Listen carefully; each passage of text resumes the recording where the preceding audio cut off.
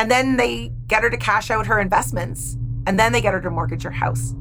And this is a very common pathway that I'm telling you about. And none of these things looked connected to each other, but of course they all were. This is C-Suite, the podcast where you'll hear stories from real people, leaders, and cybersecurity experts about how to stay connected and protected. Welcome back to our second season. Every episode, we'll explore where cyber issues come from and how we can outsmart even the most sophisticated attempts to compromise our security. I'm your host, Claudette McGowan.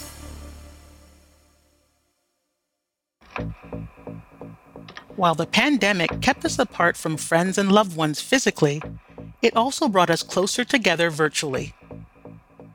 For the internet kids of the 90s and 2000s, this shift didn't feel like a dramatic learning curve. But for many people over the age of 60, staying connected during the pandemic required a crash course in the language of the web. As the baby boomer generation began using digital devices more frequently to stay in touch with loved ones, they quickly became easy targets for cyber attacks. In 2020, the FBI's Internet Crime Complaint Center reported that 28% of the total fraud losses, or roughly $1 billion US, were sustained by victims over the age of 60. Since January 2020, adults ages 60 and older reported nearly 26,000 pandemic-related scams, with a combined loss totaling over $141 million. They're one of the vulnerable populations at higher risk for COVID-19, and now they're the biggest targets for scammers looking to prey on people during one of the worst pandemics our country has seen.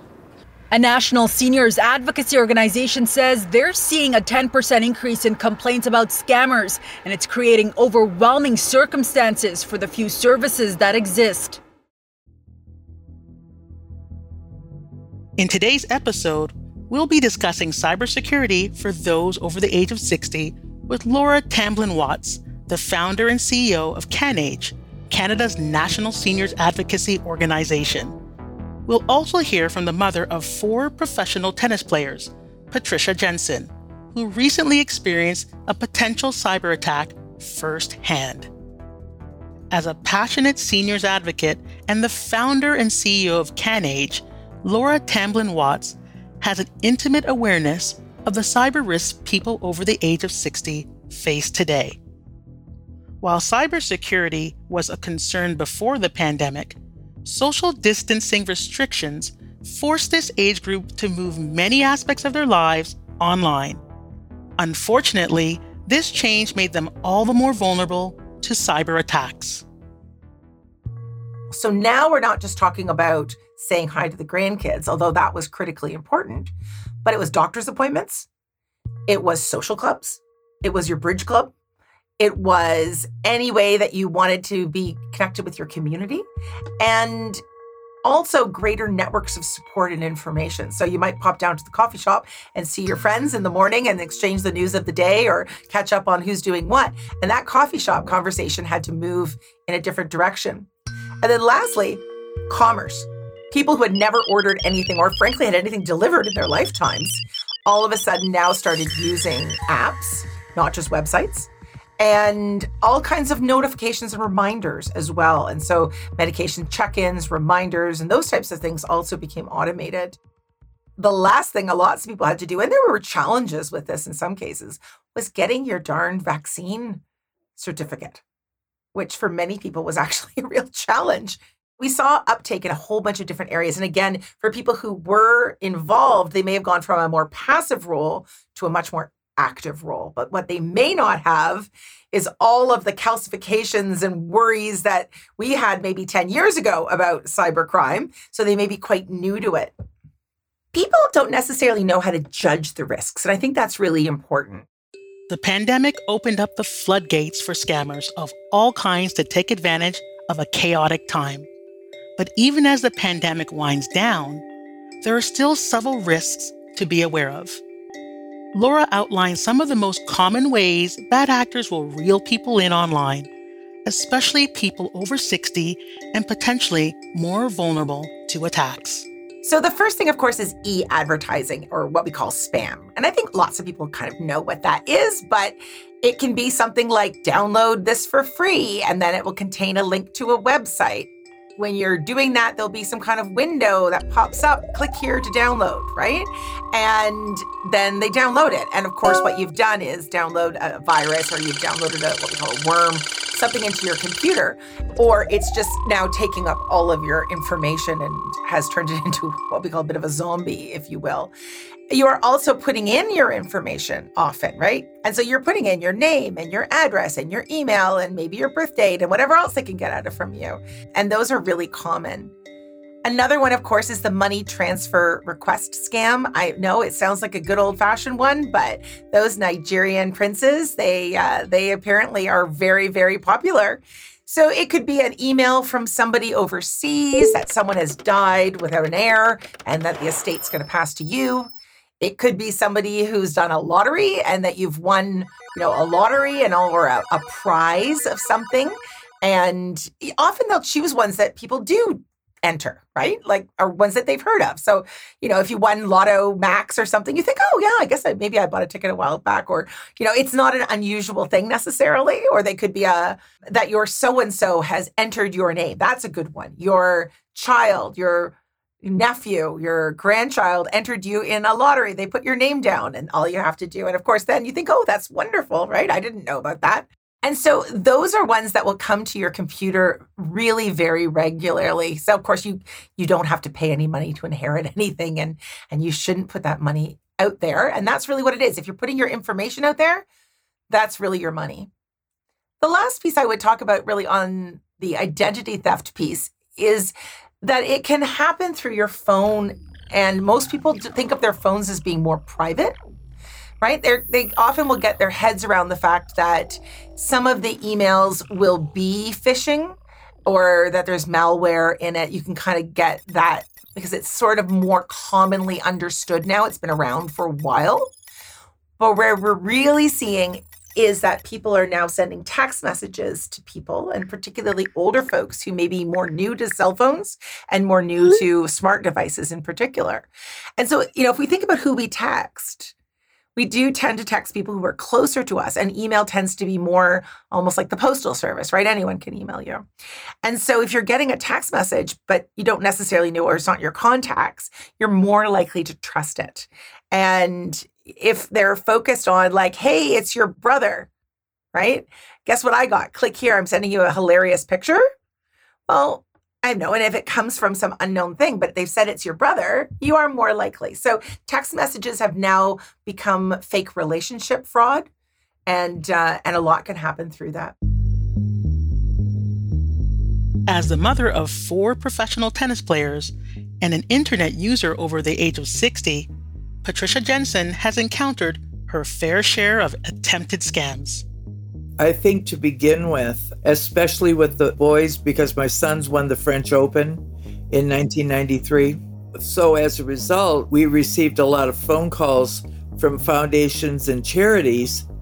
And so I would say, well, their appearance fee or their appearance agreement includes A, B, C, and then a dollar figure. The initial response was always, but it's a charity. And I said, well, when we call American Express at the end of the month, they don't delete our usual and ordinary expenses because we scheduled your charity. So that was a big learning experience, not only for ourselves, but for the foundations or the 501c3s that we were working with. Patricia had to be quick on her feet, managing so many inbound phone calls for her sons. Nowadays, requests like this can come in all different technological mediums, some that people of all ages may not be familiar with. Right now, getting ready for the summer AT, our professional tennis event here in Atlanta, I have one sophomore in high school and maybe an 11-year-old who's working on something Snap, but they're making fun of me because I send their parents telling them, what the date is, what the report time is, who the match is, et cetera, et cetera. And with this something Snap, whatever they showed me, app, it's amazing how much within, just a click of the button, everybody gets the information. If you are not digitally literate, you face a greater risk of being pulled into a scam. But does this mean that people over the age of 60 should avoid technology?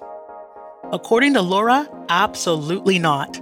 There's no reason why people of any age group should be left behind during a time of such rapid technological advancements.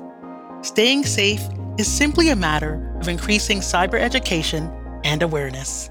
So we think that technology is a good, and we think that making sure that people have access to the technology and increasing digital literacy is critically important as we age. But we need also to keep up with those advancements because we do have this shadow capital market out there looking for ways to exploit people, particularly older adults. In the first year of the pandemic alone, we saw elder abuse and neglect increase by about 250%. One thing that we can say about cyber criminals is they are entrepreneurial and they are fast off the mark.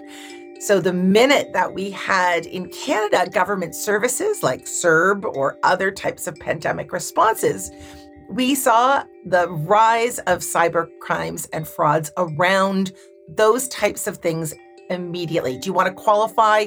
You could qualify, just put your SIN number in, click this link. You've got to pay a little bit in order to get your larger funding back and so forth. And they were just exponential. In fact, one of the first things that we did in the pandemic was create materials on COVID-based frauds and scams. That also had a second bucket. So we saw people really getting scammed around solutions, quote unquote, to COVID-19. Now remember, this is pre-vaccine, but the degree of misinformation or medication or supplements, and that may seem banal that, why would anyone fall for that? But of course, people were in a panic and were looking for any type of resources as well. So we also saw not just the qualifications of benefits scams and frauds, but we also saw this type of health-based frauds and scams.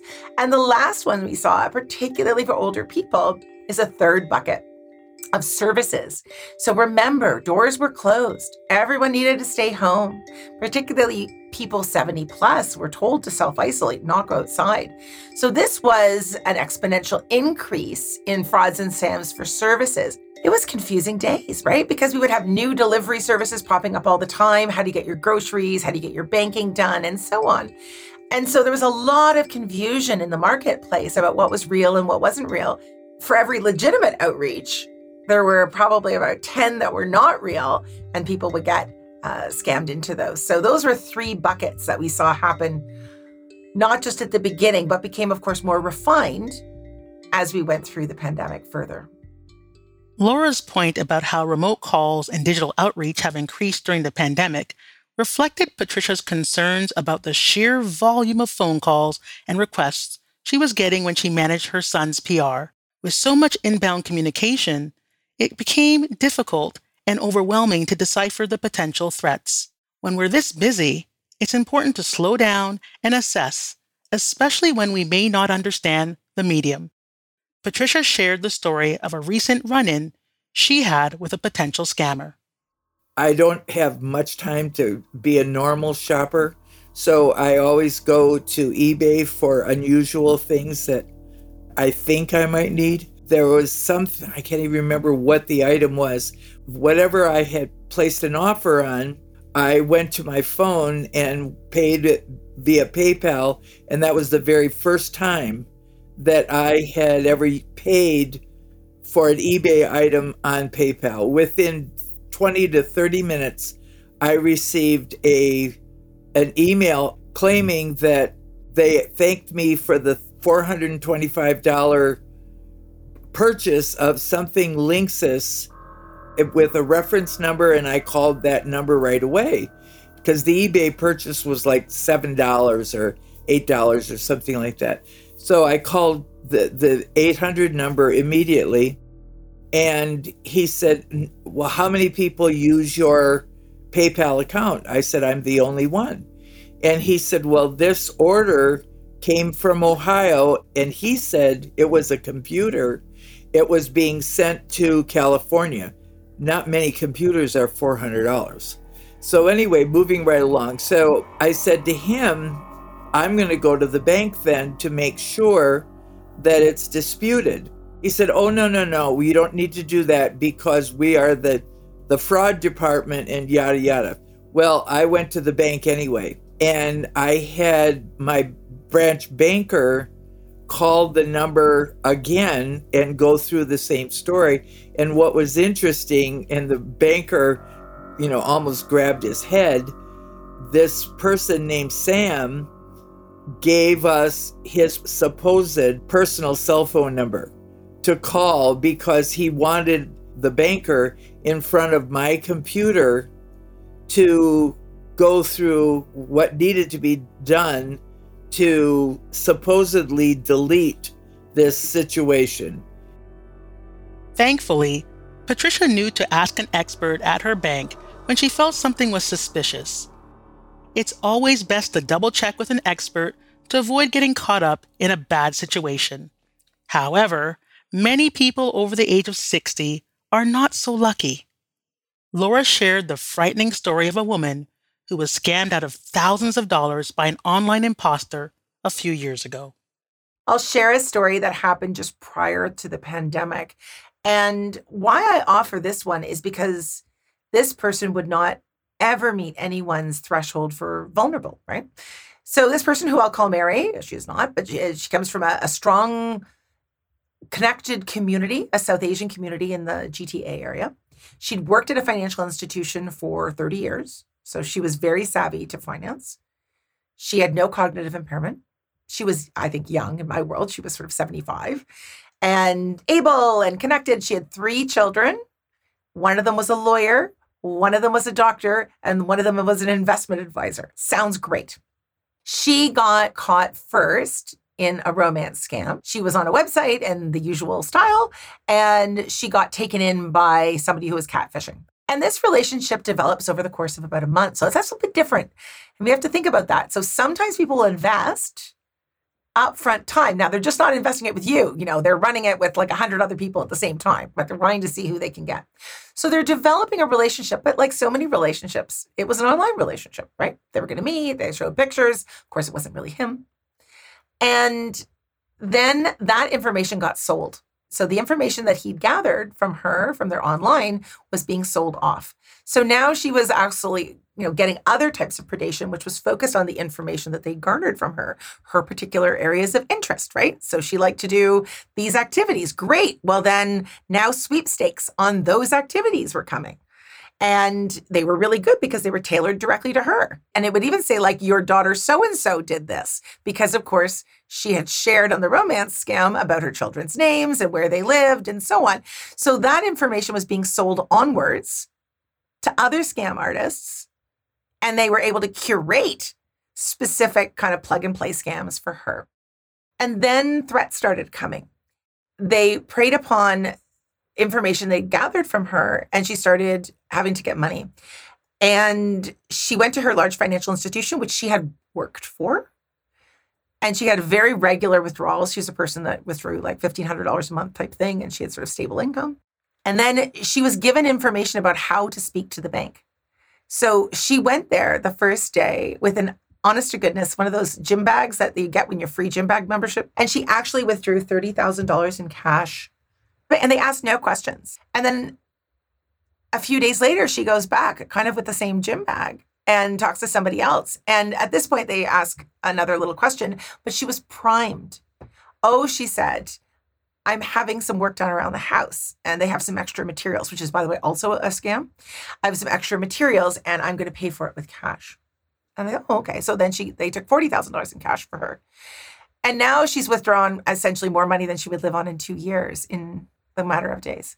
And then what happens, and I'll kind of jump a little bit forwards, is she's starting to get scared and they're sending her all over and threatening her. People are knocking on her door and leaving her things and threatening because, of course, they got local people now too, right? So she's not met anyone, but they're literally watching her house at this point at the same time as she's being exploited in lotteries and HVAC systems and everything else. And then they get her to cash out her investments and then they get her to mortgage her house. And this is a very common pathway that I'm telling you about.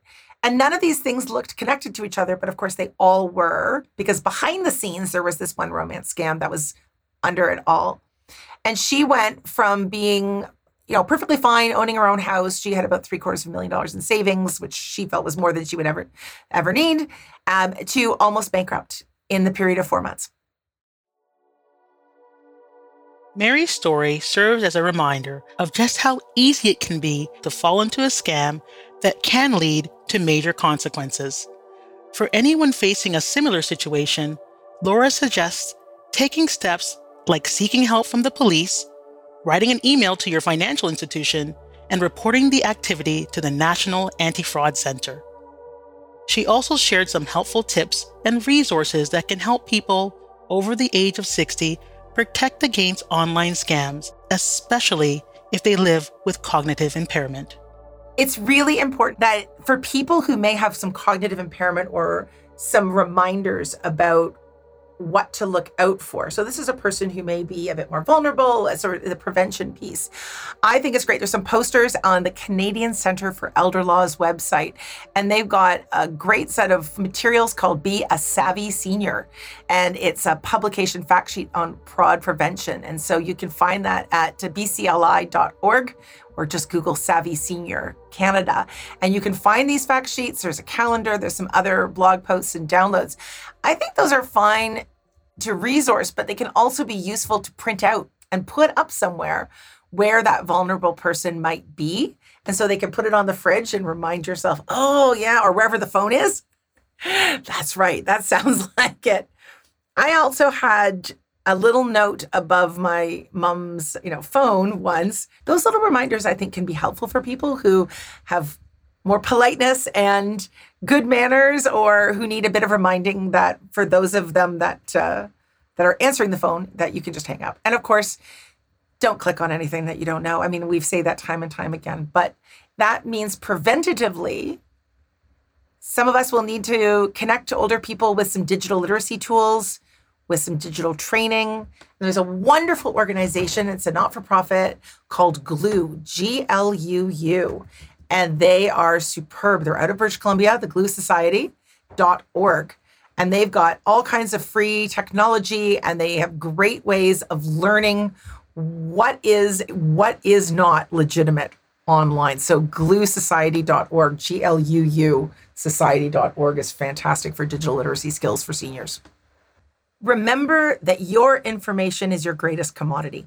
And when you are in Facebook or social media and they have those little, what's your best friend's name and what's your sister's name and what's your favorite color and what year did you graduate high school? Every single one of those games is a fraud. Every one. And so don't just answer, okay, step one. But second, if you've seen your friend post one of those saying, oh, I graduated in this year, or, my alumni is that thing, or my dog's name is such and such, take the additional step and post or call them and say, you should be more careful, take that down. And also you may want to add some monitoring. So that's step one. Step two, talk to your financial institution. Ask them what steps they can put in place for things like withdrawals, or do you need double signatures, or is there a withdrawal limit, or who needs to be approving. And so as banking is going increasingly online or by text message, make sure you speak to your financial institution and say what you would want and talk to them, know for certain how they communicate with you and how they don't. So have that conversation so that you don't answer one of the banks you think.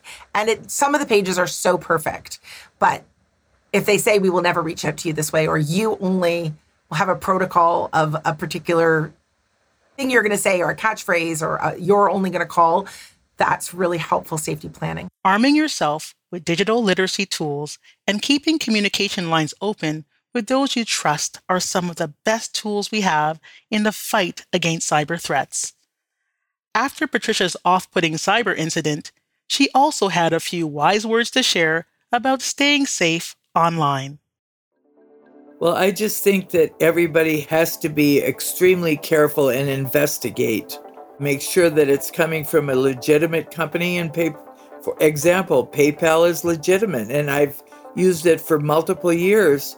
But somehow, some way, because of the fact that I used my PayPal account on my phone, somehow, some way, this gentleman was able to get it. And so, and obviously my email address then is somehow attached to my phone number. Everybody should question. And I think if you talk to people like yourself, or talk to people who are knowledgeable, or your 10-year-old grandson in a situation like myself, let them tell you what's legitimate and what isn't.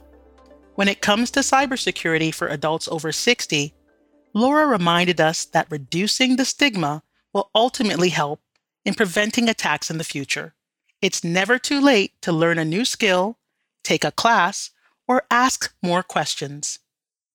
And most importantly, falling for a scam is nothing to feel guilty about. It can happen to anyone. Don't be ashamed. It's happened to everyone. It's happened to me. I've clicked on things I shouldn't click. We all have. One of the biggest concerns that older people have is that there's the stigma. There's the stigma of being old, and maybe that people will think that they shouldn't be using technology anyway, right? So they've got this digital stigma. And then they're very worried that people will think that they've lost mental capacity and take away their rights. And those are really strong concerns. And so very often people will not be reporting this, and the degree of embarrassment and shame may end up looking like illness or trauma. So if you see somebody who's looking really concerned and unwell and not want to talk to you, and maybe they're isolating themselves, be alert. It may not be a health issue. It may be a financial health issue. The wild, wild web can be a dangerous place for anyone, but especially for vulnerable populations, people with cognitive impairment, or anyone with low digital literacy. Thankfully, there are steps we can all take to stay vigilant and protect against potential scams. First, never be ashamed of not understanding something you've encountered online. It's never a bad idea to seek out resources or ask a trusted source for their thoughts before taking action online, especially if something feels off. Try to avoid giving away personal information online whenever possible. Before revealing your phone number, address, or any other personal details, be sure you know and trust the site you're on or the person you're communicating with. People who live with cognitive impairment are in need of even more protections than the average internet user. If someone in your life is extra vulnerable to online or phone scams, help them stay safe by connecting them with helpful reminders and cybersecurity resources.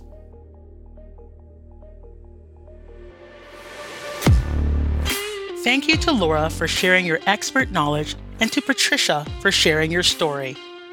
And thank you for listening to C-Suite. If you liked what you heard, be sure to leave us a rating and review on Apple Podcasts. Join me for the next episode airing on March 17th. I'm Claudette McGowan. And remember, with over 4 billion of us online, we have to do everything possible to keep ourselves connected and protected.